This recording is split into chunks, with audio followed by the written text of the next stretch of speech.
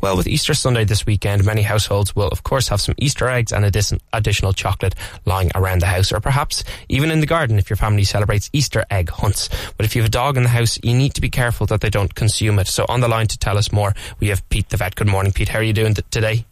Very well, thanks very much.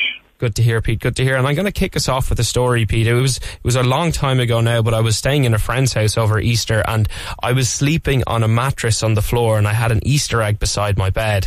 And unfortunately, his little I don't know what type of dog was, a Bichon Frise, I think was the was the breed, and he got at the Easter egg and he consumed the entire thing.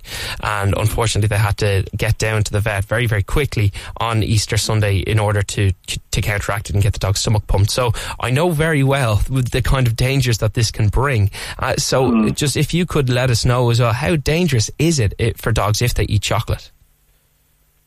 Well, it's potentially very dangerous, and every year I see dogs dying of chocolate poisoning. So it's not something to dismiss easily by any means. People should take this risk very seriously. The main issue is that chocolate contains a stimulant.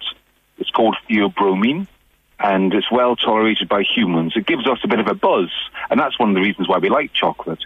It's not just the taste, it's also we do have a sense of well-being after eating chocolate, you see. But the problem is that dogs, the metabolism of a dog can't process theobromine in the same way as our metabolism does.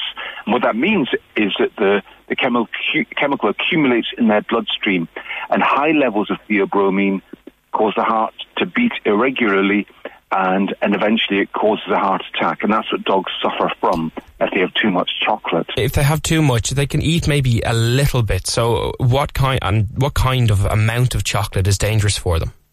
Well, I mean, the first thing I'd say is that even a tiny amount should be avoided. And the reason for avoiding a tiny amount of chocolate is that can give dogs the taste for chocolate. Right. And they like it so much that if they've learned that it's something to be desired, they will do everything to get at it. And I know about dogs who've sniffed through several layers of gift wrapping, opened a cellophane-wrapped box of chocolates and eaten the lot because they'd learned to like it. So that's why I'd say even a tiny amount of chocolate can cause problems. But when it comes to the actual toxic quantities, well, a small terrier that might weigh 6 kilograms, like 1.5 times the size of a cat, if you like. If that dog ate just 4 ounces or 100 grams of milk chocolate, that would be a toxic dose. Wow. Yeah. And that could be fatal. Now, 4 ounces of milk chocolate isn't very much. I think an Easter egg is over 100 grams. It's more like 140, 150 grams. So if a small dog ate a whole Easter egg, that would be enough to kill it. Like in that circumstance, yeah, that happened to us. Now, thankfully, they caught it and they managed to get to the vet. So the kind of warning signs that you should be looking out for if this does happen, if you don't know if there was an Easter egg in a place where it shouldn't have been, and is there anything you should look out for if your dog is acting strangely?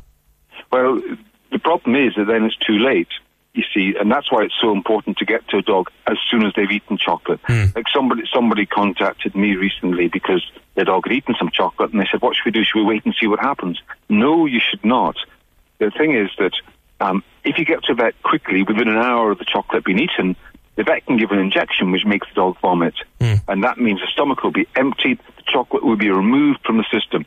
If instead you wait until the chocolate has moved down into the intestines and then the chocolate's been absorbed into the system, by that stage, the theobromine is there and it's damaging your dog's heart, and it's too late. It's too late then.